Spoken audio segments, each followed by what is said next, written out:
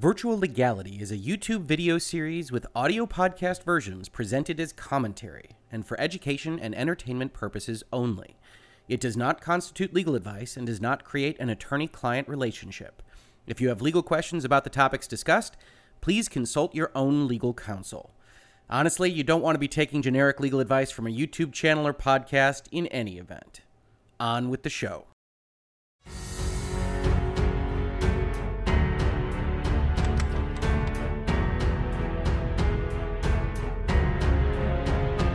The many problems with the loot box bill. A lawyer's view. Hello and welcome to another episode of Virtual Legality. I'm your host, Richard Hogue, managing partner of the Hogue Law business law firm of Northville, Michigan.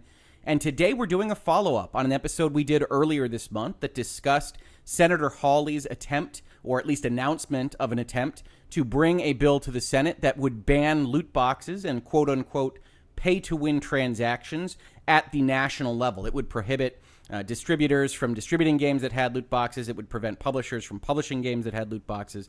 And we're going to take a look to start out with at the original announcement that we did go over in that previous video, just to kind of remind ourselves of what he was proposing that he would eventually say. That was weeks ago, and he had said he was going to introduce the bill that week. So clearly, behind the scenes, he was trying to get some other sponsors. It wound up changing a little bit. And then we're going to take a look at the text of the bill that was actually presented to the Senate to see how it changed, how well he did, even on his own premises for what was going to go into this bill.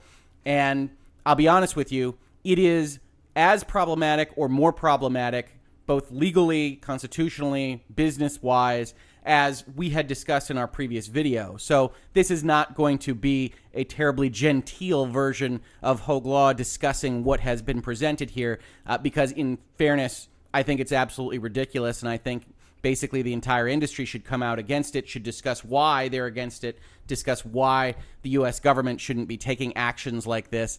And that's going to be the premise, that's going to be the contours of the conversation we're going to have on this. But we're going to read through it. We're going to take a look at what it does, why it is upsetting to the natural kind of business order of things, and why the FTC, which is going to be charged with enforcing this thing if it wound up getting passed by the House and Senate and signed into law, isn't the right place for this to land in any event. And we're going to talk about all that on this episode. So stay tuned. We're going to go first into the announcement that he made earlier this month. As we said, this was on Wednesday, May 8th. And the basic premise here is he said that he was going to introduce landmark legislation that would ban the exploitation of children through pay-to-win and loot box monetization practices. He has some quotes here that says, hey, it's bad. The video games are preying on kids. And then it says, the most abusive such practices are pay-to-win, which takes two forms. In some cases, designers engineer games with artificial difficulty, and these games are often offered for free, enticing players to lower the difficulty by making compulsive purchases. And in other cases, designers create multiplayer games offering players who purchase paid upgrades competitive advantages. That's his pay-to-win. That's two buckets.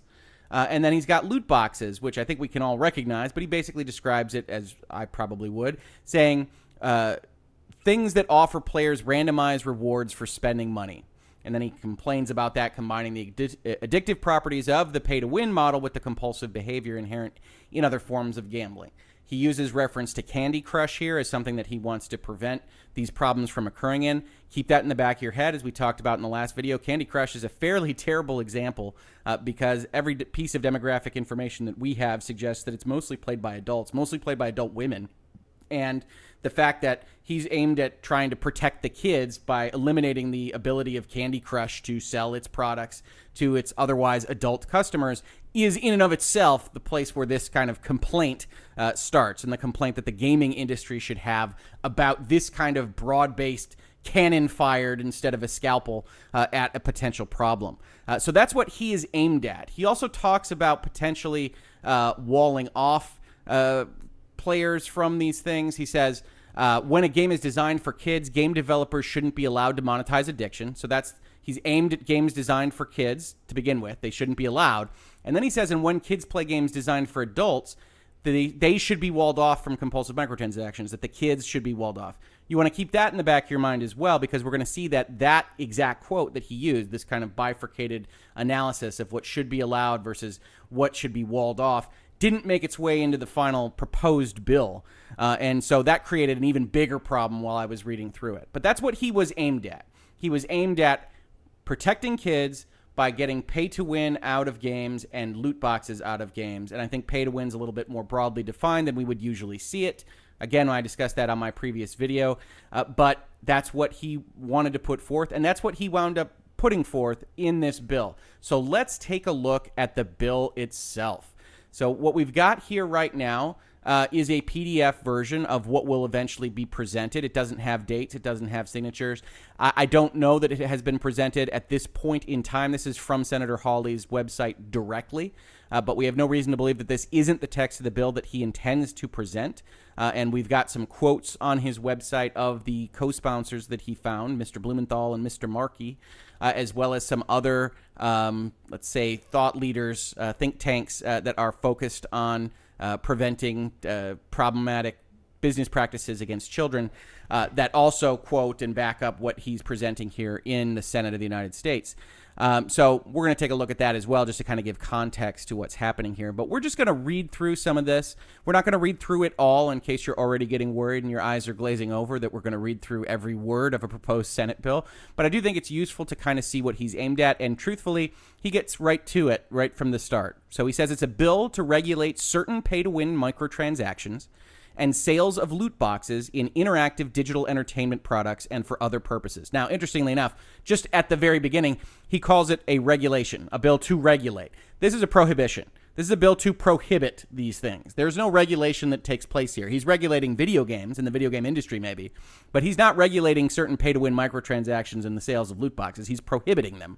And so that's already starting out wrong-footed to me as I read through what this bill actually does. So it says, be it enacted by the Senate and House of Representatives of the United States of America in Congress assembled, some flowery language, but it basically says if this bill passes that the Congress agrees to it. Section 1, regulation of pay-to-win microtransactions and sales of loot boxes in video games.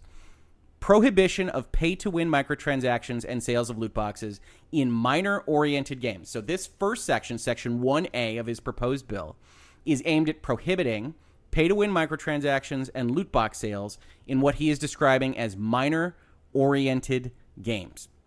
He says, game publishers, it shall be unlawful for a game publisher to publish a minor-oriented game that includes pay-to-win microtransactions or loot boxes, or an update to an existing minor-oriented game that would enable pay-to-win microtransactions or loot boxes in such game.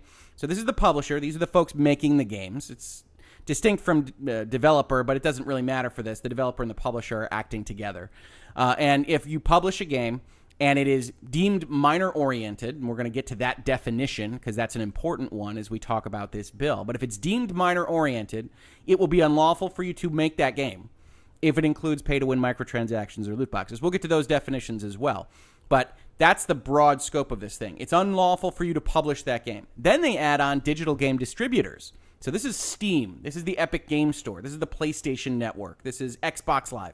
It is unlawful for a digital game distributor to distribute a minor-oriented game that includes pay-to-win microtransactions or loot boxes, or an update to an existing minor-oriented game that would enable pay-to-win microtransactions or loot boxes. Now, interestingly enough, I'm not clear as to why digital game distributors are called out here rather than all distributors. It's unclear to me why, if somehow a game were published that included these things in a way that was untoward, that was against this law, and it got into a physical release at a GameStop, and the GameStop sold it, it doesn't look like this would apply to GameStop. GameStop's not in trouble.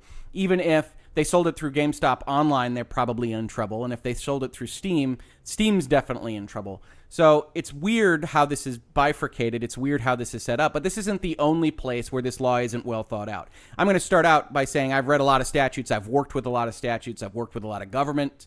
I've worked with a lot of government agencies. And this is a fairly terribly written attempt at a law. And the reason for that is because it looks like the folks in charge of writing this thing don't exactly know what's going on. And so they wind up grafting these other provisions from these other laws and other rules onto this thing like it makes sense. One of those things that we're going to see is that they wound up grafting entirely the Coppa, the Children's Online Privacy Protection Act, rules into this law. Not as a rulemaking authority for the Federal Trade Commission, like Coppa is in and of itself, but actually into the statute, and didn't change it at all for the fact that they're regulating video games instead of all internet websites. And they didn't even provide the exceptions that are in Coppa to the way that functions. So we're going to pull that up. We talked about that in the earlier video, but that's the kind of thing that you see in this statute. So not only is it kind of offensive on its face in its breadth, and we're going to see that in the next section, but it also is poorly written and will certainly, if it gets passed or if it has any traction at all, will certainly get wildly amended by a lot of different constituencies and a lot of different people that point out these very kinds of things, these very kinds of concepts and problems within the law itself.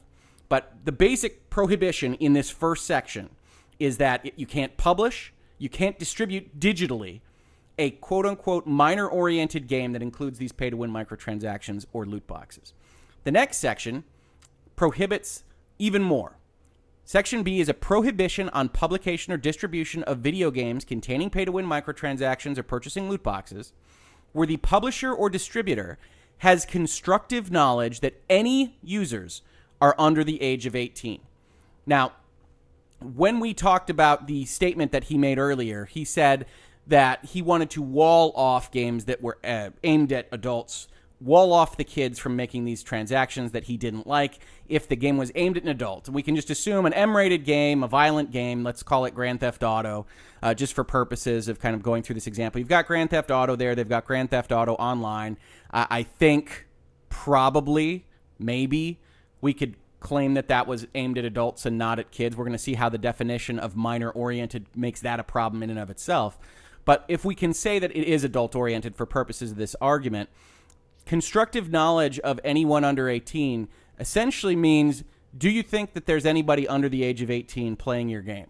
And if you've ever had a forum interaction with somebody that claims that they're under 18 and are asking questions about how the game works, if you've ever had an email exchange where somebody's looking for a refund or looking to figure out how to get that shark card that they wanted or whatever that suggests that they're under the age of 18, anything at all would mean that you have constructive knowledge that users are under the age of 18, and then you're prohibited from having pay-to-win microtransactions or purchasing loot boxes. And they use the same language as above, so I'm not going to go over it in detail, but it basically says it's unlawful for a game publisher to publish, it's unlawful for a digital game distributor to distribute if such product contains loot boxes, and that distributor or publisher has quote-unquote constructive knowledge that any of its users are under the age of 18.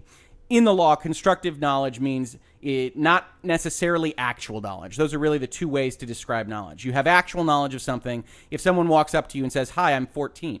You have constructive knowledge of something if you have an interaction with them or if you read a magazine article that suggests the demographics of your game are 5% people under the age of 18.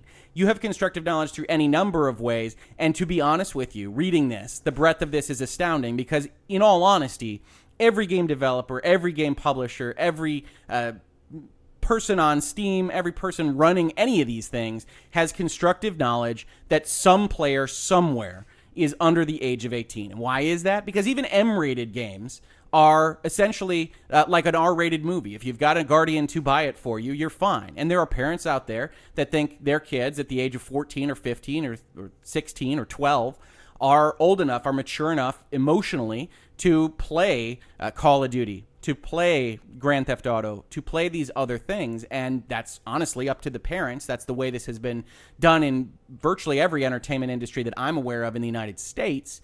And that means that there are certainly some kids somewhere for every single game on the planet Earth, including AO games, in all honesty, playing it that are under the age of 18. And so to have this kind of concept in here, to not require actual knowledge, to not require to just cut off someone if you find out that they're under the age of 18, is wildly broad. This is the broadest that I have ever seen in a proposed statute described to protect the children being applied to business actors in this fashion. So you have these companies that are out there making these video games. And we talked about this in the earlier video, but one of the problems you have with Congress and Senate in general is that video games are not well understood. For the most part, the Senate and the House of Representatives are older folks, and they maybe didn't grow up with any kind of digital interactive entertainment. And this is how you get things like the Mortal Kombat and Night Trap hearings in the 90s, where they don't even understand what Night Trap is. They barely understand what Mortal Kombat is. And you get these kinds of laws, you get these kinds of rules and regulations from a group that doesn't understand video games. And so I think it would be very easy for the Senate, for the Congress, for the Federal Trade Commission to look at a video game and say, if you made a video game instead of a book, if you made a video game instead of a television show, if you made a video game instead of a movie, then it is aimed at kids because it's a video game. And I really think that's one of the major problems here. And because you've got now a constructive requirement rather than an actual knowledge standard, then it basically applies to every game everywhere. If you've got any knowledge that your game has anybody under the age of 18 playing it at all, and believe me, every game does, then you can't have pay to win and you can't have loot boxes, which means every game on the planet Earth can't have these things if this statute is passed in this fashion. That's the way I think the FTC would interpret it. Maybe that's the intent. Maybe this is essentially a sleight of hand by the senator and by his co-sponsors. I don't necessarily think that's the case. I tend to think this is shoddy drafting that is overbroad and applicable to all sorts of things. But you can see that in the process of making this a bill, they wound up kind of shutting down the walled off concept. Instead of making a distinction between what is adult and what is not adult, if you have constructive knowledge that anyone is playing it under the age of 18, then you're doomed. You can't use loot boxes and you can't use pay-to-win transactions. So that's the overall rule. That's it. That's the whole thing. That's the ban. You're banned from doing it if it's minor-oriented, and you're banned from doing it if you have any constructive knowledge that anyone, any user, is under the age of 18. Not a de minimis standard, not more than 2%, not some kind of threshold that you could apply to an analysis of who's playing your game, but any user, a single user, one user means you can't have loot boxes. And frankly, if you're working for one of these think tanks that you're going to discuss after we talk about the bill, if you're working for one of those, you have a kid, you have your 14-year-old kid go out and buy all these games, and then you report it to the company, and then they can't have loot boxes anymore. And that's a real big problem for me. And we're going to talk about minor-oriented in a second. But the whole concept here of protecting children from these things that are essentially for adults, and adults can make the decision to buy these things is a real problem for me. You heard me talk about this in my earlier video, but essentially, you know, you've got a game like Candy Crush, and I'm going to use Candy Crush because it's specifically called out in Senator Hawley's statement. And Candy Crush is a game that you play in general on a phone, and you use your credit card to purchase extra lives, extra chances to solve puzzles. And as far as I'm aware, it's given a lot of people a great deal of joy. It's a very popular game. It makes a lot of money, presumably because a lot of people are spending $1 to get those extra lives. And to me, I look at it and say, well, if that man, if that woman is on their break, they work a hard job, they really like Candy Crush. It looks like candy, and that's the real problem that Senator Hawley has on it, is that candy is attractive to kids and to no one else, which is ridiculous on its face. But it looks like candy. And this person's on their break, and they say, hey, you know what? I'm okay spending $1. I worked hard. I want to spend $1 on having these extra lives. It'll make me happy. And they're not allowed to do that. That's what this bill says.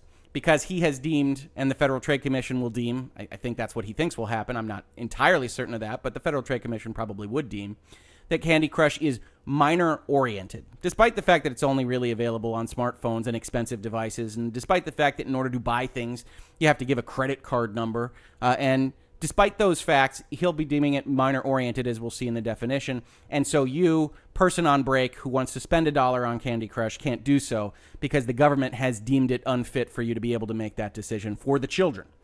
And to me, the great history of the United States is often pockmarked by laws and rules and regulations that are ostensibly for the children, but wind up impacting the way adults organize their lives, the way businesses run their business models between consenting adults entering into contractual relationships together. And this is really no different. This is actually a bigger bite of the apple than I thought would happen here. And truth be told, if this has any chance of passing, it will be cut down. It will be cut down to something that is more reasonable. I have suggested in my previous video, I continue to suggest that if you're really interested in protecting the children, the right thing to do is to say you can sell loot boxes and pay to win and any other add-ons that you want, as long as you require a credit card transaction. And really, that's 99%, I would imagine, of these transactions as it is. But basically, all you have to do is prohibit prepaid cards. You have to prohibit the ability to walk into the GameStop and spend $50 in cash to get a card that can go in here and get a loot box. And if you prohibit prepaid cards, if you prohibit wallets from being used in microtransactions, whatever else you want to ban here, we're going to look at the definitions, then you entirely protect from the children's issue. You entirely protect from that, because the age of majority in the country requires for a credit card transaction for you to be an adult, for you to be able to consent to a contract. Credit cards act as a wonderful wall to what this is designed to protect against, which is the exploitation or the predation of children. And so if you require those credit cards, very simple, probably a minor inefficiency in terms of the grand scheme of things, certainly as compared to this bill, then you have something that the industry can work with. You have something that the industry might not love, and certainly the GameStops of the world might not love, but it's something that can absolutely work to affect your ends in a more narrowly tailored fashion and without massive disruptions of what has become the primary business model really in the mobile space.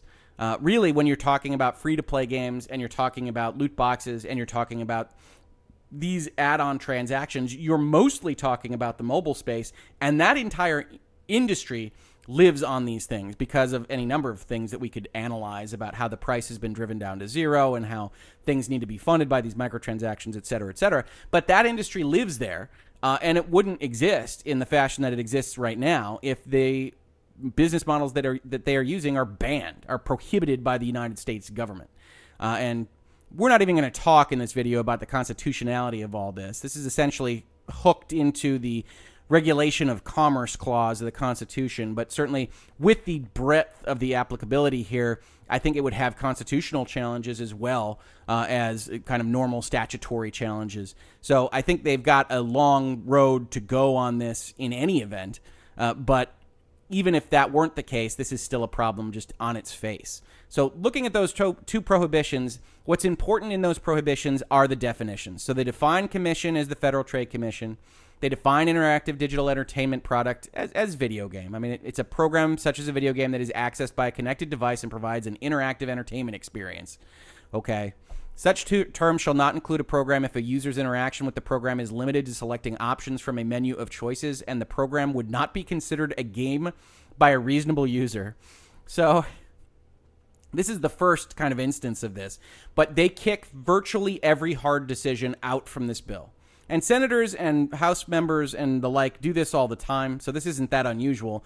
But basically everything that could be controversial, everything that could be a problem in terms of actually putting a definition on it, actually lassoing what the heck you're talking about, they kick out to reasonability, they kick out to commission determinations, they kick out to all these kinds of timey-wimey, wibbly-wobbly word salads that don't really mean anything. One of the problems with this law, or this proposed law, is knowing exactly what it is that you're violating. In this case, you're not a game if you would not be considered a game by a reasonable user. That's intriguing. Is a walking simulator a game? You have a narrative progression. We've put it in games traditionally, but if it absolutely doesn't have any obstacles, it doesn't have anything hunting you or fighting you, you're walking through an area, how is that different exactly than going on a ride at Disney World? Is a ride at Disney World a game?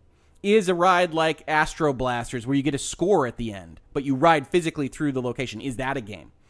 And you start getting into these questions, and this statute doesn't answer it. And that's a problem if you've got a law and you're trying to organize your affairs. If you're trying to run a company, if you're trying to make video games or interactive media experiences, it's important to know whether this law applies to you.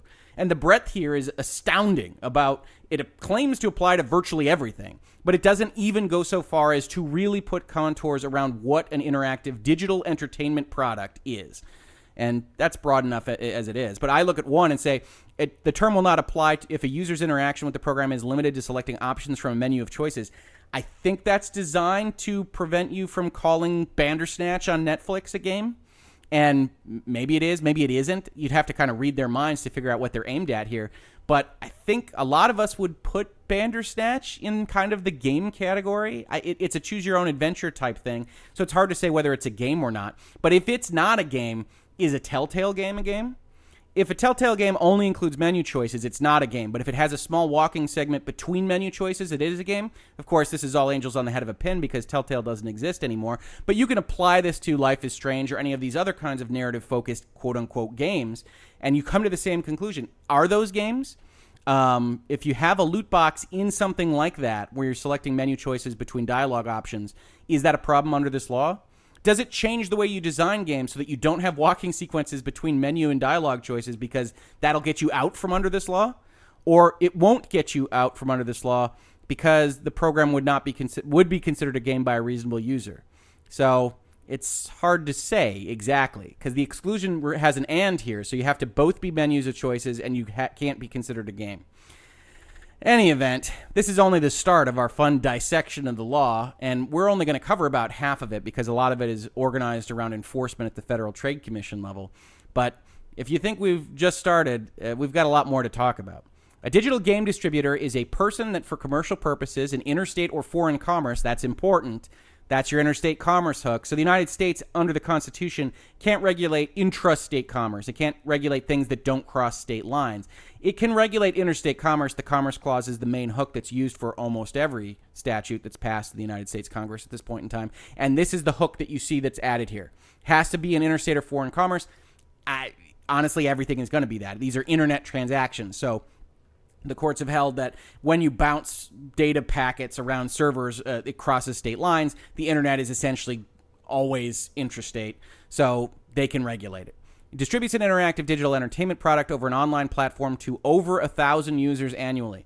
So they've got a de minimis threshold here if you have fewer than 1,000 users on your digital sales platform. Okay, then you're not a distributor, and then I guess you're free to go with loot boxes and microtransactions, but that's really nobody. GOG, Epic Game Store, Steam, they're all going to have over 1,000 users. PlayStation Network, Xbox Live. Game publisher is a person that for commercial purposes in interstate or foreign commerce develops or finances the development of an interactive digital entertainment product that is distributed to over 1,000 users annually. So actually, I didn't realize this up above, but publisher grabs developer. So if you develop it or you finance it, you're in trouble. So that cuts both ways, right? If you're making Destiny and you're making it as Bungie and you're selling it as Activision, both are publishers under the law. Both can get in trouble for what it is. And that's interesting because if Bungie makes it and has loot boxes essentially added to it by Activision, by a co-company at Activision, are they in trouble for the overall product? Does this bill take into account the way Activision is set up, where you've got all these little companies that are working on different pieces of a game? If you add loot boxes to Blackout and Call of Duty, and that was made by Raven or Treyarch or whoever, and Treyarch makes the multiplayer version and it doesn't have loot boxes, it does, but for purposes of this argument, and it doesn't have loot boxes, is both Treyarch and Raven in trouble? Is Treyarch and Activision in trouble? Is Raven and Activision in trouble? This doesn't wind up talking about exactly how games are made, period. And it winds up creating all these problems and potential areas of liability, this breadth that I talked about before. And I've used the term narrowly tailored earlier in this video, but for the most part, government agencies, especially executive branch agencies, and the Federal Trade Commission is going to be charged with enforcing this thing for the most part, are basically charged to make decisions that are narrowly tailored to their objective. The government has to say, this is what we're trying to achieve. That's what they say here when they say they're trying to protect children and they try to set the groundwork for why this law even exists. And we mostly have to take steps that are narrowly tailored to achieve that end, if they're going to be stepping on anybody's rights. And so here you have this massive amount of breadth. And that's one of the big problems here, is that they didn't establish that it actually does hurt kids. I'm not familiar with any study that actually shows a significant impact on kids as opposed to adults. They didn't take that step. They didn't go through these studies. The FTC had scheduled a workshop for later in the fall to analyze loot boxes and whether they actually did hurt anybody. They had solicited briefs and commentary on that topic for later in the fall, but this senator jumped the gun and decided that he wanted to make a name for himself by fighting against the video game industry, which is very reminiscent of the 90s fight against the video game industry or the 80s fight against the record industry. This is a thing that governments do. This is a thing that senators and Congress people do. But he went out there and went after this thing without that study, without being able to show that this is a government interest at all. And then he didn't make it narrowly tailored. He made it as broad as possible. Blanket prohibitions on things that include constructive knowledge. So that's the framework that we're looking at it in. And then we get to the major definition. What is a minor-oriented game. Remember, they are prohibited. Publishers and distributors are prohibited from selling or making available for sale any game that is minor-oriented that includes loot boxes or pay-to-win transactions.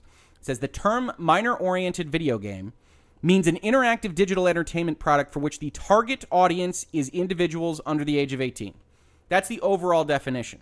We're going to get to how that's even broadened within this list itself, but it's targeted at individuals under the age of 18. When I did my previous video, a number of people commented on my social media and on the comments to that video that one way that they can check for this is that they can essentially take the ESRB rating. They can say things that are not M, things that are less than M, everybody, teens, those are aimed at kids under the age of 18. And everything that is M or AO, those are aimed at people that are over the age of 18. Now, I don't think that's a terribly good barometer. I think that there are tons of things that don't have to be M-rated to be considered that they are targeted for adults. You could have a text adventure that was pretty gnarly in its subject matter, existential crisis, nihilism, philosophical ramblings, whatever it is. It could be targeted at people that are over the age of 18, but it's not going to get an M rating because it's a text adventure. That's just how the ESRB works right now. And so I think when you're talking about what's targeted over the age of 18, you need to be very, very specific about what you mean. And unfortunately, this law very much falls short of a very specific standard. So let's see what it says that targeting something at individuals under the age of 18 will be demonstrated by. The subject matter of the product. That doesn't establish what you mean by subject matter. And one of the things that we'll point out here, and I think I can pull it up right now if I've got it already selected, is these are taken directly from Coppa. That's the Children's Online Privacy Protection Act, and that was designed to prevent websites that are aimed at children from collecting personal information of kids that are under the age of 13.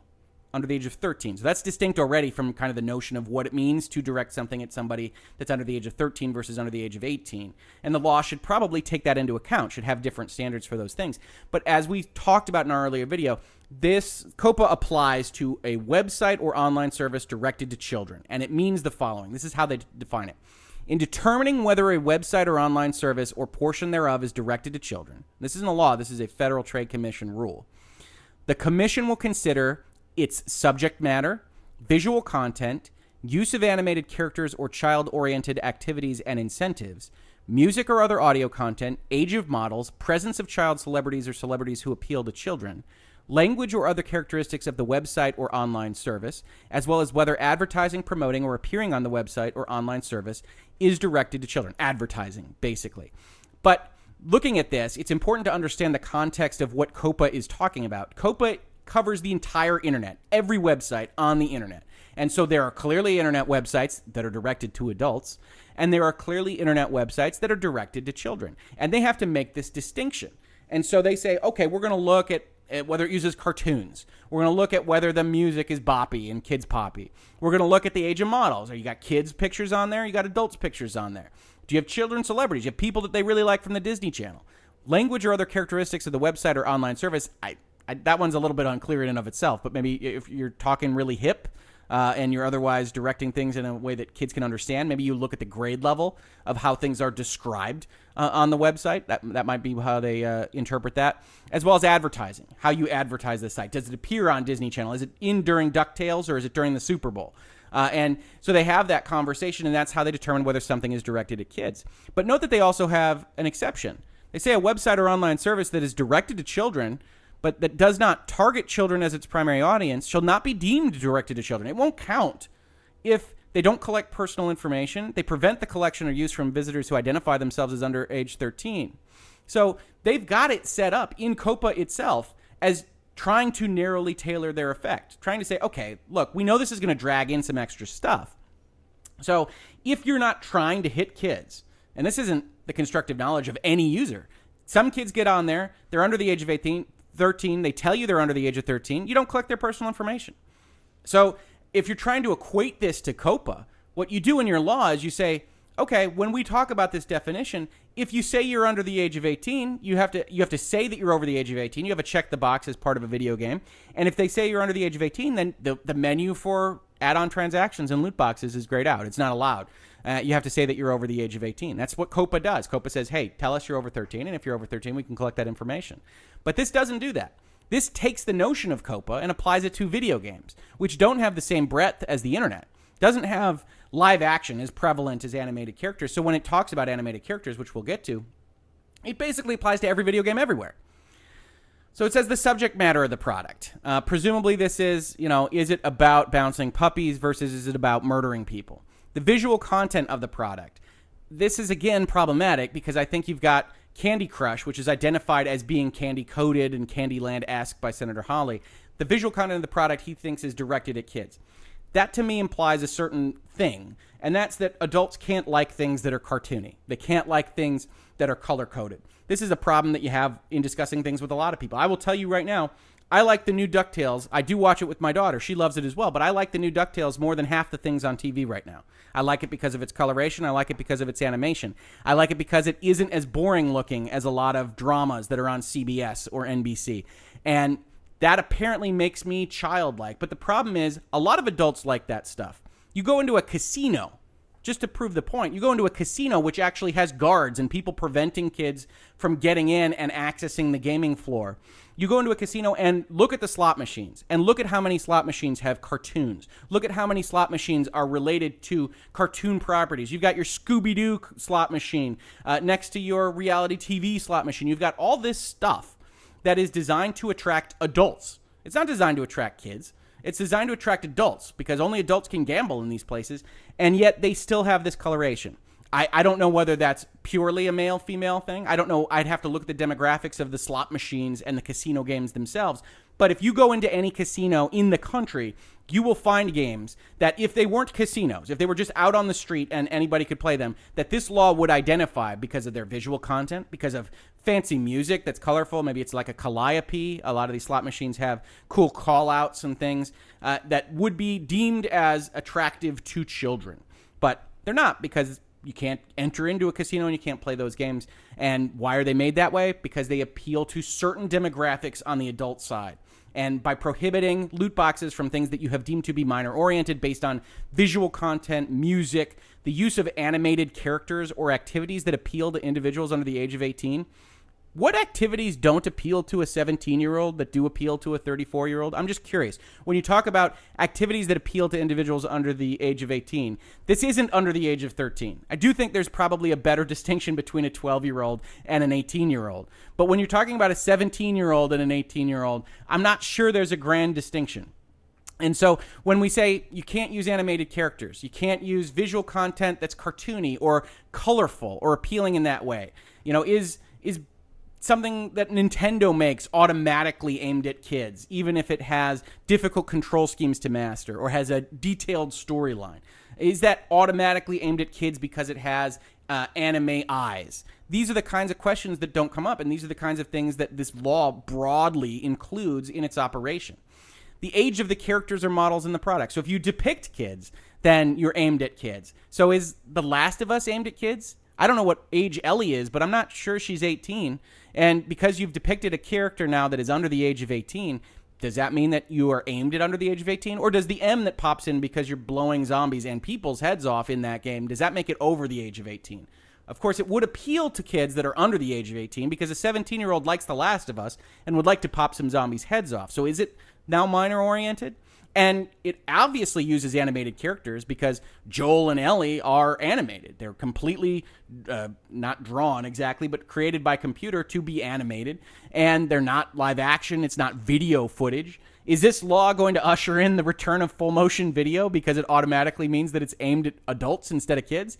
If that's the case, I think they should check out Red Alert 2 or Red Alert 3 because that full motion video was ridiculous and doesn't depict anything that's necessarily aimed at adults over kids. That shouldn't be the distinction. But almost every game uses animated characters. Almost every game includes visual content that's appealing, that's designed to be appealing to people that are the age of, let's say, 17, and it includes potentially the depiction of kids in their gameplay. The presence of the product of celebrities who are under the age of 18 is also a problem, and celebrities who appeal to individuals under the age of 18. The language used in the product, the content of materials used to advertise the product, the content of any advertising materials, and then we get to J. So the list that we just read off, as you probably recognized, since you're paying attention closely to this video or this podcast, if you're listening to it, exactly matches up with what Coppa is. And so Coppa is a rule. It's not a law. The Federal Trade Commission is charged with promulgating rules, creating rules that govern the way the business operates, because they are charged with preventing unfair practices and deceptive practices. And so they just borrowed those rules exactly, didn't change them at all, didn't consider the fact that we're looking at 18-year-olds instead of 13-year-olds, didn't consider the fact that the world of video games is very different than the world of internet websites in its entirety, didn't consider the fact that there's an exception built into Coppa that says, hey, if you put an age gate in and they don't follow the age gate, then you're cool, as long as you don't collect personal information. If you were really interested in protecting kids, if you were really interested in making sure that kids didn't get access to these things, you would make it easy for these companies to comply. You would have it so that the companies could have an age gate. They could do it just like Coppa, every internet site in the world. And you could do it just like Coppa. You could have that age gate, and if they don't pass the 18 check mark, if they don't say that they're 18, then okay, they don't have access to pay to win. They don't have access to loot boxes. But when we get to J in the definition here, again, we're describing minor-oriented games. We get to J, other reliable empirical evidence relating to the composition of the audience of the product. So this says we will deem you to be minor-oriented if we go and we do a study and it turns out that the composition of the product has minors playing it. Now, this doesn't establish, notice, exactly what percentage would make it minor-oriented. 2%, 5%, 50%? What does it take for a game to be minor-oriented if you're just looking at this as a study-wise? Also look that it drags in things that don't target a minor audience, that just happen to be popular by minors. And all other reliable empirical evidence that the audience of the product as intended by the publisher or distributor of the product. So this says, let's say you failed, but if you aimed at minors and minors hated it, but it really picked up with adults, then you're still minor-oriented, even though there aren't any minors playing the game. We did a study, and we were able to find out that you wanted minors to be playing a game. The minors aren't playing the game, but because you wanted minors to be playing the game, you can't sell loot boxes. And we get you coming and going. Because let's say you didn't aim it at minors. We can actually look at the composition and say, hey, there's some minors playing this game. So you can't put loot boxes and pay-to-win transactions. Even all of your marketing was aimed at adults. Everything in your internal says, hey, let's get the adults playing this game. If minors suddenly decide that they like it, or maybe 1% of minors in your demographics wind up liking it, then we can get you on loot boxes and pay-to-win. But we're not going to tell you what composition means. We're not going to tell you what these standards are. We're just going to apply them to you. And if you built your entire business model out of the way you thought this could sell because you were going to aim it at adults and you were going to try to comply with the law, and we make a study and we find that one guy somewhere is under the age of 18 and is playing it, you had constructive knowledge, and you're done. And we don't care about it that much because we're really interested in protecting the kids, even though all of these transactions, almost to the end of the earth, require a credit card. And then they say other evidence demonstrating that the product is targeted at individuals under the age of 18. You know, if they get a tip that they were aimed at kids, then they could potentially use that against you. That's minor-oriented game. It's the Coppa rules codified into law and then applied to the Federal Trade Commission rather than just saying, hey, you know, a minor-oriented game is something that targets minors or that has more than 50% of its membership playing is minors. Something along those lines that's actually quantifiable, that you could actually try to comply with if you were operating in the industry. That's why this law is ridiculous. Looking at the definition of add-on transaction, this is going to be kind of the pay-to-win side of things, mostly. But it says the term add-on transaction means with respect to an interactive digital entertainment product, a payment to the game publisher or an interactive digital entertainment product. So they doubled up on that because game publisher is already defined, but forget it. An affiliate of the publisher or any other person who accepts such payment for the benefit of the publisher of either money or an in-game proxy for money such as virtual currency. All right, so that was a ridiculous way to write the law, but basically it means if you pay money to add something to the game, then it's an add-on transaction. If that money unlocks a feature of the product or adds to or enhances the entertainment value of the product. All right, let's talk about the Federal Trade Commission and governments a little bit more. Unlocks a feature of the product is pretty easy to understand. I can allow that under the law. Okay, if you unlock a feature, something becomes open, it's got a lock on it, it says $5.99, now it's unlocked. Okay, great. Adds to or enhances the entertainment value of the product. So let me ask you this honestly. If you're listening to Virtual Legality, chances are you probably already have an answer to this in your head, but do you think the government, do you think the Federal Trade Commission, do you think some people in some room somewhere are terribly adept at evaluating whether that $1.99 spend on something that doesn't unlock a feature enhances the entertainment value of the product? I think at its face, you have to ask yourself, why did you spend the money if it's not enhancing your entertainment value? What are you doing with this thing? So maybe everything does, but if everything does, then this is superfluous language. You don't need to have this language in there. You just say anything that you spend to add money to a game is an add-on transaction. So what is this designed to do? I have no idea. If you've got ideas, please comment below in the video description.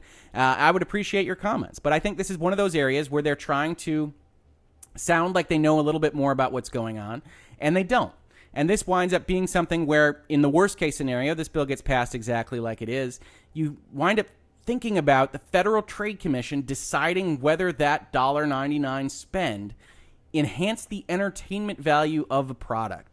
That is just a morass of bureaucracy, and nobody should want that, including the people that want to protect the kids, because there's any number of ways that this could go wrong, and that the Federal Trade Commission could take eons to decide even something like this. And at the end of the day, the government is no place to decide what entertainment value is. Now, there's an exclusion for the definition of add-on transaction. It says such a term shall not include a payment which is made only to allow a user to access the content of a game, provided that users do not have the option to pay different amounts to access the same content in order to unlock a feature of the product or to enhance the entertainment value of the product. I'm not clear what this is aimed at exactly. It doesn't include a payment which is made only to allow a user to access the content of a game, but it also says that it does include things that unlock a feature of the product. So your guess is as good as mine, but it's designed to say if you just have to pay the same thing as everybody else, then maybe it's excluded. Again, we're getting into areas where it's very difficult to tell what the heck this law means. And if you think it's hard for me sitting here as a lawyer who reads statutes fairly regularly, imagine how hard it is for the CEO or the CFO or the COO of, not the Activisions of the world, not the Electronic Arts of the world. They have squadrons of lawyers to look at these things. But let's say the indie developer, let's say the 12-man crew that's putting together a cool little item that maybe wants to have some add-on transactions, wants to unlock some features because it's going on the iPad or what have you, and can they say whether or not it's an add-on transaction that's going to trigger pay-to-win? Hard to say. Because we get to the pay-to-win microtransaction definition, and we see that it uses add-on transaction as its baseline.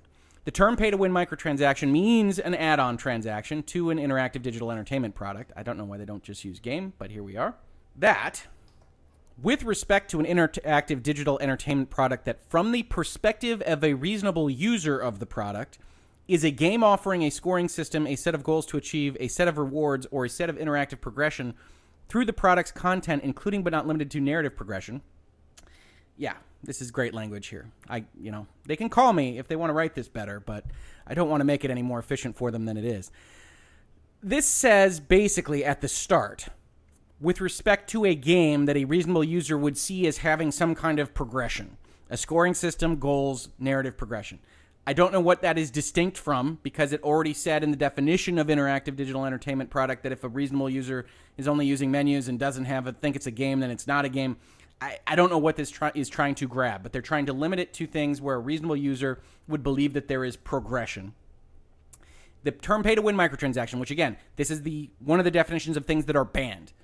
You can't ease a user's progression through content otherwise available within the game without the purchase of such a transaction.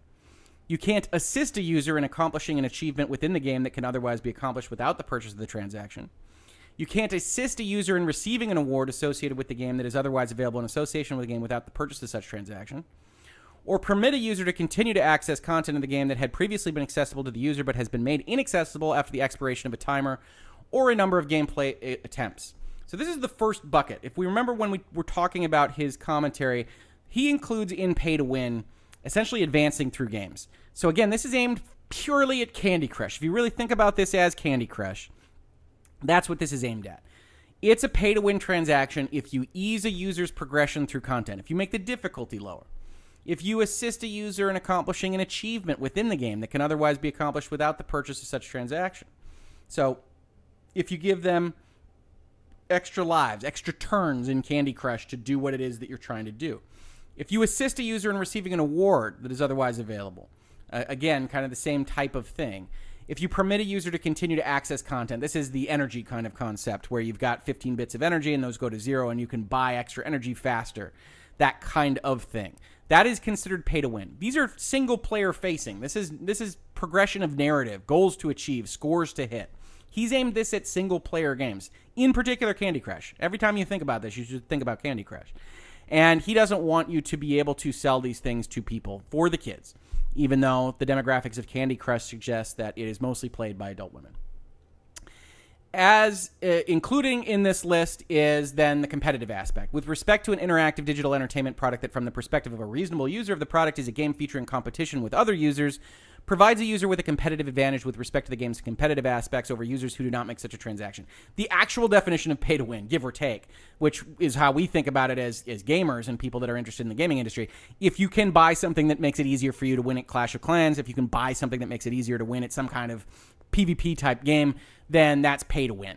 And I think that's right. That is pay to win. The first bucket of pay to win has never been described like that in any fashion that I've ever been aware of. You're talking about boosters and things like that. And that's a problem in and of itself in terms of broadening the scope of what this should be attempting to achieve, or at least describing as a pay to win transaction. But he basically hit the buckets he was trying to do. You can see some of the complaints that I had earlier in the video. He can't even limit the definition of what we're talking about here without talking about a reasonable user. He doesn't even put in the law that it's a game offering a scoring system or set of goals to achieve, etc. It's from the perspective of a reasonable user, which always adds another layer of uncertainty. Because what does a reasonable user know? Yes, the law can decide that. A judge, when you're finally down talking about things in front of the Federal Trade Commission, can decide that. But while you're making the thing, what is a reasonable user going to think about the thing that you're making? You don't know. And that's a problem with the law. There's no reason to have a reasonable user standard set here. Put the quantity in there. Say it's a game offering a scoring system. Say it's a game set that incorporates a set of goals to achieve. A game that has a set of rewards. Whatever it is, just say it. Don't have this perspective of a reasonable user concept, but that is trying to broaden the applicability of the law. And they try to broaden it in every single area. If you take nothing else away from this video, come away with the notion that this is overbroad. Come away with the notion that even if you hate loot boxes, and I don't love loot boxes. I had a lot of comments on my videos and a lot of comments on my social media that say I'm trying to defend loot boxes. I don't buy loot boxes. I don't like them. I don't think they're a good purchase. I don't think they're a good investment. But Joe next to me might love them. He might have $30 to spend and say, hey, I love loot boxes. I love Overwatch. Get me those loot boxes. And who am I to tell him he's stupid? I mean, I think he is stupid. I wouldn't buy the loot boxes. But he should be allowed to do that. And the fact that Overwatch has cartoon characters that Joe happens to love even though he's 30 shouldn't mean that he's not allowed to buy those loot boxes, because kids might also love those cartoon characters. That's my stance on this. And there are better ways to protect kids. Limit things to credit cards. Have an age gate on the front of your product. All sorts of ways to better protect kids than this garbage. If you take nothing away from this video except for that, this is garbage because it's overbroad. And if you hate these things, there are better ways to prevent them from applying to kids. There are better ways to make sure that people aren't abused by them than a blanket prohibition by government fiat. Let's talk about the exclusions that he has to pay-to-win transactions. Such terms shall not include an add-on transaction to a game that makes progression through the content more difficult. You can make things harder on yourself. That's fine. Make things harder on yourself. But you can't make things easier. Or cosmetic alterations. Such terms shall not include an add-on transaction to an interactive digital entertainment product whose only effect is to alter a user's visual representation within the game, provided that it does not, from the perspective of a reasonable user, provide the user with a competitive advantage over other users who do not make such transaction. Interesting. So now we're getting into game design, right? So if you're imagining this as Overwatch and you can change your visual representation, what happens if you change your silhouette a little bit? What happens if one of the silhouettes turns out to be competitively advantaged? What happens if that was an accident? Is that allowed? And in this scenario, we're not imagining these cosmetics as loot box items. We're imagining them as just pay stuff that you can just buy, because loot boxes are also going to be prohibited. We'll see that below. But if you can just buy a thing that makes your gorilla a lot thinner somehow, is that a competitive advantage? Maybe it is. Maybe it's not. What if it makes it fatter? What if it makes it harder? Generally speaking, you're allowed to make things harder. It's not a competitive advantage. It's a competitive disadvantage. But then we also see in this language a thing that they clearly didn't consider, which is how games work. They have talked about here cosmetic alterations that alter a user's visual representation within the game.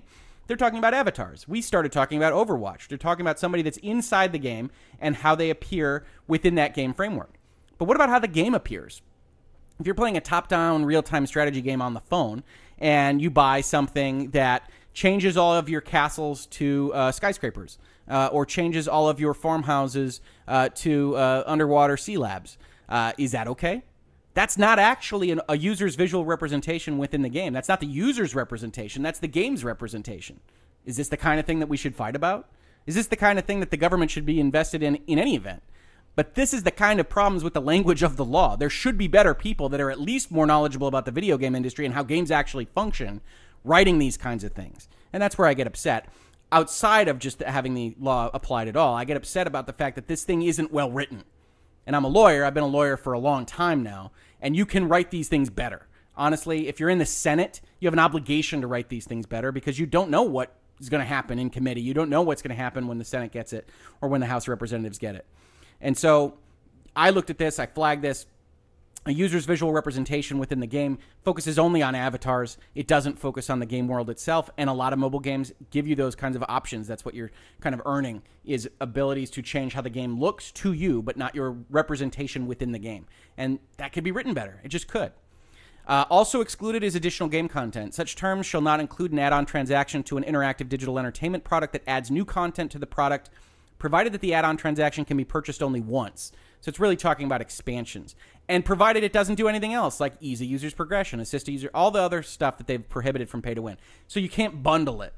You can't have an expansion of some kind that you put on your game that also happens to do something that is prohibited, that also happens to give you some bonus energy, or that also happens to make it so that you have some extra turns in Candy Crush. You have to keep them separate. So they're trying to get to devious ways they think somebody could try to sell a pay-to-win transaction. And so they've tried to say, yeah, you can do expansions, but you can't do something that also is a pay-to-win. And that's pay-to-win. So the exclusions are limited, and they apply very broadly to basically anything that could help somebody play a game. Regardless of the fact of whether or not that person thinks that it's a dollar well spent to play that game a little bit, and regardless of the fact that they got the game for free to begin with. Either way, we now move on to loot boxes. The loot box definition suffers from the same definition as add-on transaction, but it says it means an add-on transaction to a game that in a randomized or partially randomized fashion unlocks a feature of the product or adds to or enhances the entertainment value of the product, or allows the user to make one or more additional add-on transactions that the user could not have made without making the first add-on transaction, and the content of which is unknown to the user until after the user has made the first add-on transaction. So you can't use it as a gateway to another loot box. But interestingly enough, we don't actually see references to cosmetics here. We see unlocks a feature of the product, which is not generally thought of to be cosmetics. Again, if we're using Overwatch as our example, we've got loot boxes that give you things like skins and give you things like vocals and other things like that. Is that a feature of the product? Maybe. Generally speaking, when I think of feature, I think of new modes and things like that. But this isn't defined, so this would be a fight that you also would have with the FTC and with the games. And in the development process, you'd be trying to decide whether you trip this while you were making it. And then, of course, we have adds to or enhances the entertainment value of the product. And again, I'm not entirely sure what they are thinking somebody would be spending the money on inside a game, if not to enhance the entertainment value of said game. But if there are those kinds of transactions, I don't know what they are. And so this language doesn't make any sense for its inclusion. But I think, broadly speaking, it means everything. You're not going to spend money on something if it doesn't enhance the entertainment value of the product. So it means anything that's randomized or partially randomized that enhances the entertainment value of the product. Let's consider Hearthstone there. In Hearthstone, you wind up spending money on packs of cards. Now, those packs of cards kind of match up with the way packs of cards are bought in the real world, in the physical world, but you buy them, and they're partially randomized.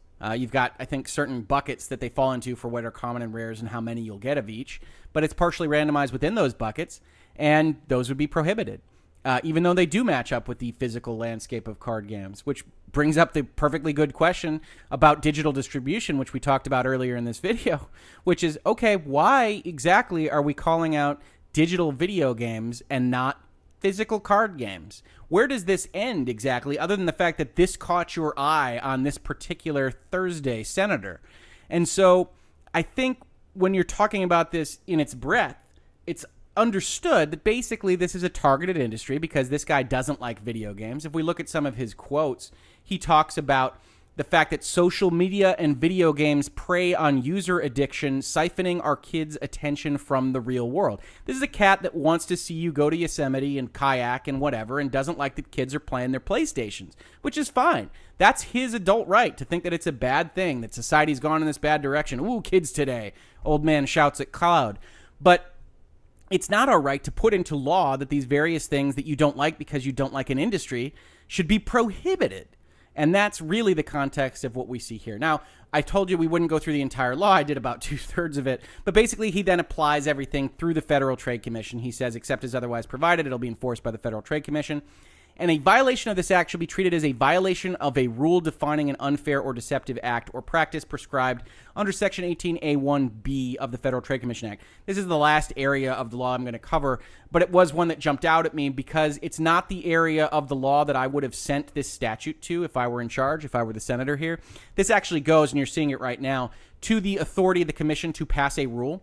Ordinarily, when you are going to set up these standards, you say, these things are now deceptive or unfair trade practices. These are now things that we are going to cover, but you don't necessarily start biting into the rulemaking authority of the commission. If you've been to other virtual legality episodes, if you've looked at the other things that we've talked about that describe the Federal Trade Commission Act, the way this works is that Congress gives authority to this executive branch agency, the Federal Trade Commission, and says, here's the basic contours of what you're going to do. We don't like deceptive acts. We don't like unfair trade practices. And you are going to make rules that define what those things are. And you're going to make rules as to how you can investigate them and what you can do about them. This comes in as a later law, this law that's proposed by Senator Hawley, and says, okay, this stuff that we write right here is going to be deemed a rule that you passed, which is an odd way to do it. Ordinarily, you would just change the baseline law and then say the commission will promulgate rules to affect this law. And this happens from time to time. This isn't the only time this has happened in bills, but it's not a good way to do it because the commission is supposed to be separate. It's supposed to be making its own rules and not have rules imposed on it by Congress. It should essentially be instructed to make rules that comply with this law, and this should go into the overall ambit of the commission to prevent deceptive and unfair trade practices. These should essentially be defined directly as unfair and deceptive acts if you wanted to do this the right way. In my opinion, this is a minor legal technicality, but it goes to exactly what the way this law was written, why it's so kind of controversial, problematic for someone that reads these things all the time, and how it's just kind of I don't know, messy and not the way that it should be done. So we're back at the rule. We're back at the proposed bill. The rest of this talks about the Federal Trade Commission. I'm going to link all this in the description of this video so you can read it yourself, but it basically just says the Federal Trade Commission can investigate these things. It can penalize these things. It can penalize these people above the current kind of structure of the penalization rules. And then they threw on some stuff. They're going to be a study for compliance. They're going to put the Federal Trade Commission to make a report that ensures that the video game companies are complying with this. And then at the very last thing, oh, and by the way, you guys should do a study on whether pay-to-win microtransactions and loot boxes actually hurt anybody, especially kids. And it's just so funny that this is the last thing in the law because you've got this whole big law. You've got all these press releases from the senators and from the other people that are the co-sponsors about how problematic this is, how predatory, how exploitative, how this is a major social ill. And then, oh, yeah, we never really studied this. So at the end of the day, could you guys put together a study that backs this up? Because that would be sweet. Thank you. And it really goes to kind of how this came to be. This started with Belgium. This started with really Electronic Arts going nuts in 2017. And when senators, when Congress people find a place that they can grandstand, find a place that they think they can get press clippings, that they can get articles, that they can get virtual legality episodes about them, gosh darn it, then they go through it. They go and do it because it can get those press clippings regardless of whether it passes. He got what he wanted out of this process. And I don't think, in all honesty, that it has a high likelihood of passing. I think this is a bridge too far for any number of people. I do think that the ESA and, in general, the game companies have to get their stuff together and start talking about this with Congress people, have press releases, talk about the protections that they already have for kids, the fact that credit cards really do block off most of these kids from doing anything bad, and probably take the self-imposed step of making sure that wallets and prepaid cards can't be used on these things just to get in front of everything. And then say to the Senate, if they ever have a investigative committee, say, hey, look, we did these things. We understand that you've got this concern, but kids really can't get access to this stuff. And so if they can't get access to this stuff, what are you even doing here? And so that's where I think things really come out. I wanted to call to attention the press release that they put out there. I will link this as well, but we've got Senator Hawley saying only the addiction economy could produce a business model that relies on placing a casino in the hands of every child in America with the goal of getting them desperately hooked. We have Senator Markey saying inherently manipulative game features that take advantage of kids and turn playtime into paytime should be out of bounds. Some staffer got paid for playtime into paytime. It's a good turn of phrase. Senator Blumenthal said, I'm proud to sponsor this bipartisan legislation to protect kids from predatory gaming apps and hold bad actors accountable for their reprehensible practices. And then we've got the think tanks. Tricking kids into spending money while they play games is unacceptable and should be illegal. It is beyond unfair for developers to rig their games to manipulate children into making purchases themselves or nagging their parents to do so. Now, that's an interesting one. So I've talked about credit cards, and I've talked about the fact that kids can't make these spends. I think that's an acknowledgement of that from commercial-free childhood. But they don't want kids to be able to nag their parents either. Apparently, they want parents to be able to hand their kids an iPad to do whatever they want with it, and then to kids to never talk to the parents again, and the parents to never have to talk to the kids again. It's unclear to me. But they definitely want the federal government to act as parent in this respect and to make sure that video game companies can't offer any sales to that person on their break that wants to spend $1 on Candy Crush. You also have the president of the Parents Television Council saying we applaud the effort and focus on the family, saying they support legislative efforts at the federal level that seek to protect impressionable children from the dangers of online gaming, and specifically those games that utilize pay-to-win and loot box monetization schemes, which is good because that's what the bill ostensibly does. These dangerous gambling-like attributes are psychologically manipulative and may cause unsophisticated users such as children to become addicted. It's unclear how they will become addicted if they can't actually make the purchase themselves, but here we are. And again, this is all coming from a person that doesn't like loot boxes, doesn't particularly like free-to-play microtransactions, and plays a few games on their phone, and also has their kids play on their iPads regularly. And I don't want to toot my own horn on this kind of stuff because my wife does as much of this or more than I do, but we have special days and special chores where you can earn new games on the iPad or even gems if you'd prefer to spend them on that and making your dragon house whatever it is that you want it to make it. And frankly, I think it's a fairly good way to teach economics in the modern age. And I think that there's a lot that can be learned from video games and a lot that shouldn't necessarily just be prohibited or banned because they don't like it. But at the end of the day, it's really about what the Federal Trade Commission can do, what they are supposed to do, and whether or not any of this makes sense. So I found a speech from a Federal Trade Commissioner in 2009, I believe it is, and he talks about unfairness. Now, again, the Federal Trade Commission Act is basically empowering the Federal Trade Commission to protect against two things: deceptive trade practices, and I don't think anybody's really claiming that this is deceptive. Mostly people understand that when they spend 99 cents, they're getting a loot box, etc. I think you could argue certain things on deception. You could do like China has done and say, if you're going to do a loot box, you have to have a loot table. You have to put the percentages out there. You have to be more transparent. It doesn't make a loot box necessarily deceptive, but transparency is always a reasonable goal. That's not what's in this current bill. This prohibits these activities entirely. So they're really looking at it as an unfair trade practice. They want the Federal Trade Commission to see this as unfair. And so I found this speech, and I thought it was interesting because they talk about unfairness because it's had a long and storied history. It's tortured history with the Federal Trade Commission because it's not a defined term. So the Federal Trade Commission has litigated this ad infinitum because a lot of people are like, well, how am I supposed to know what's unfair if you don't decide it until you're looking at me and you say, yep, that's unfair. And so I wanted to talk a little bit about the history of the Federal Trade Commission, especially what wound up happening with some of their earlier efforts to protect things for the kids. So this is a speech from the Federal Trade Commission about 2009. The unfairness prong of Section 5 of the FTC Act has likewise undergone a metamorphosis. Shortly before I got to the FTC in 1973, the Supreme Court held in Sperry and Hutchinson that the Commission could act like a court of equity in determining whether unfairness existed. Accordingly, the Commission applied standards that can best be described as bloppy. In its trade regulation rule for unfair or deceptive advertising and labeling of cigarettes in relation to the health hazards of smoking, for example, the Commission said that in determining whether an act or practice was unfair, it would consider whether the practice affects public policy, whether it is immoral, unethical, oppressive, or unscrupulous, and whether it causes substantial injury to consumers. In the Bureau of Consumer Protection, we created a whole new special products division whose mission was to explore the outer boundaries of unfairness, using these bloppy standards as a lodestar. That division did some fine work. For example, it developed the funeral rule and the holder in due course rule, which I would argue have conferred enormous benefits on consumers. However, in other matters, the outer boundaries that were explored had few limiting principles. Chief among these was the so-called KidVid initiative, which tried to define unfair practices in marketing products to children, and which was buried under a heap of scorn, the Washington Post accusing us of trying to be the national nanny. So in 1980, the commission issued a policy statement that defined an unfair act or practice at one that causes or is likely to cause substantial injury to consumers, which is not reasonably avoidable by consumers themselves, and not outweighed by countervailing benefits to consumers and to competition. The agency fleshed this standard out in its policy statement and subsequently in International Harvester, explaining that substantial injuries to consumers would exist if the practice does a small harm to a large number of people, or it raises a significant risk of concrete harm. The commission added, however, that substantial injury did not ordinarily include emotional injury or distress. Additionally, the commission explained that whether some consequence is reasonably avoidable depends not just on whether people know the physical steps to take in order to prevent it, but also whether they understand the necessity of actually taking those steps.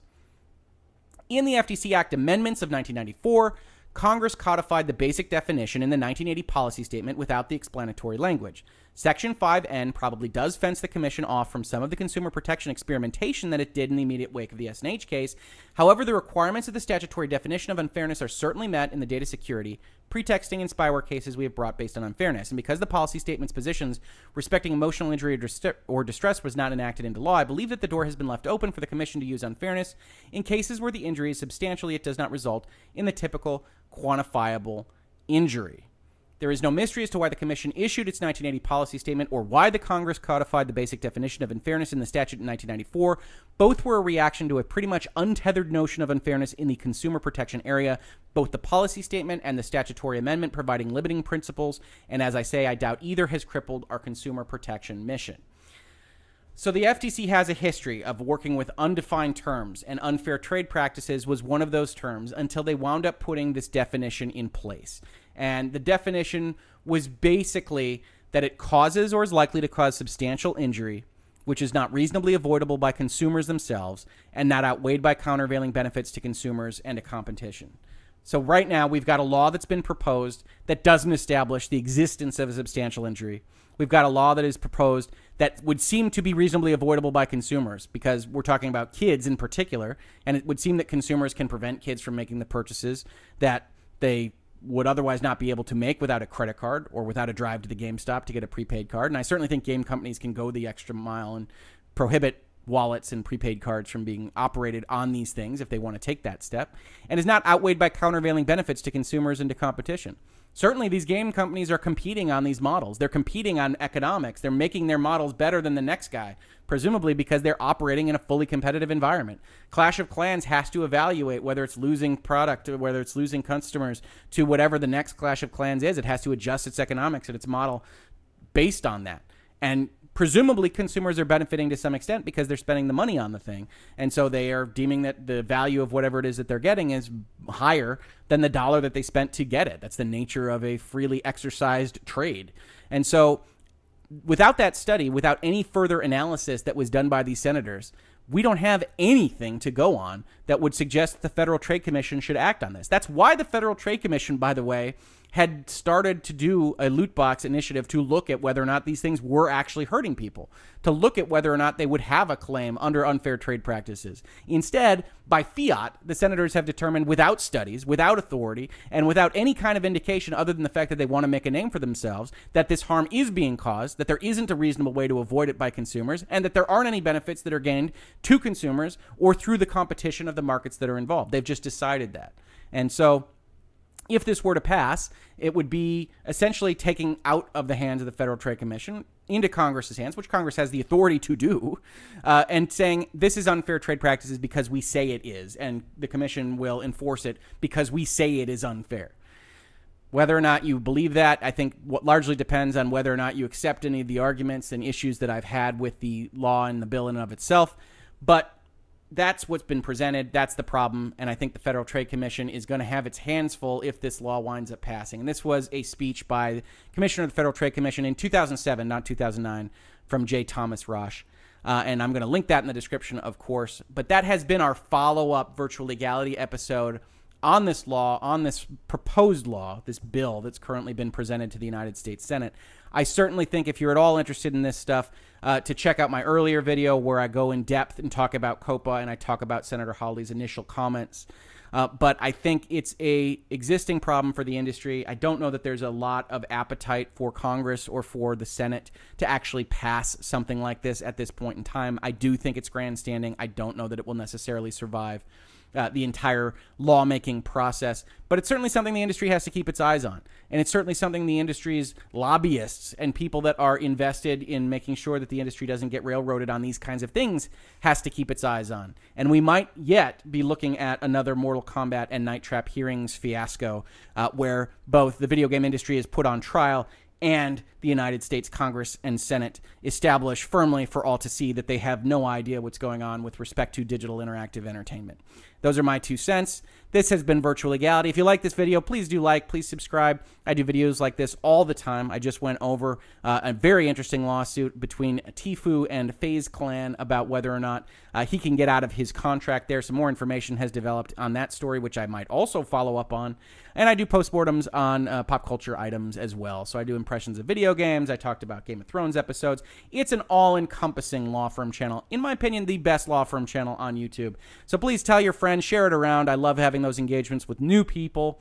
Like this channel and subscribe to it. And if you're listening to it on a podcast, please review it on the podcast service. Otherwise, if you watch this on YouTube, thank you so much for watching. If you're listening to it on a podcast, thank you so much for listening. And I will catch you on the very next Virtual Legality.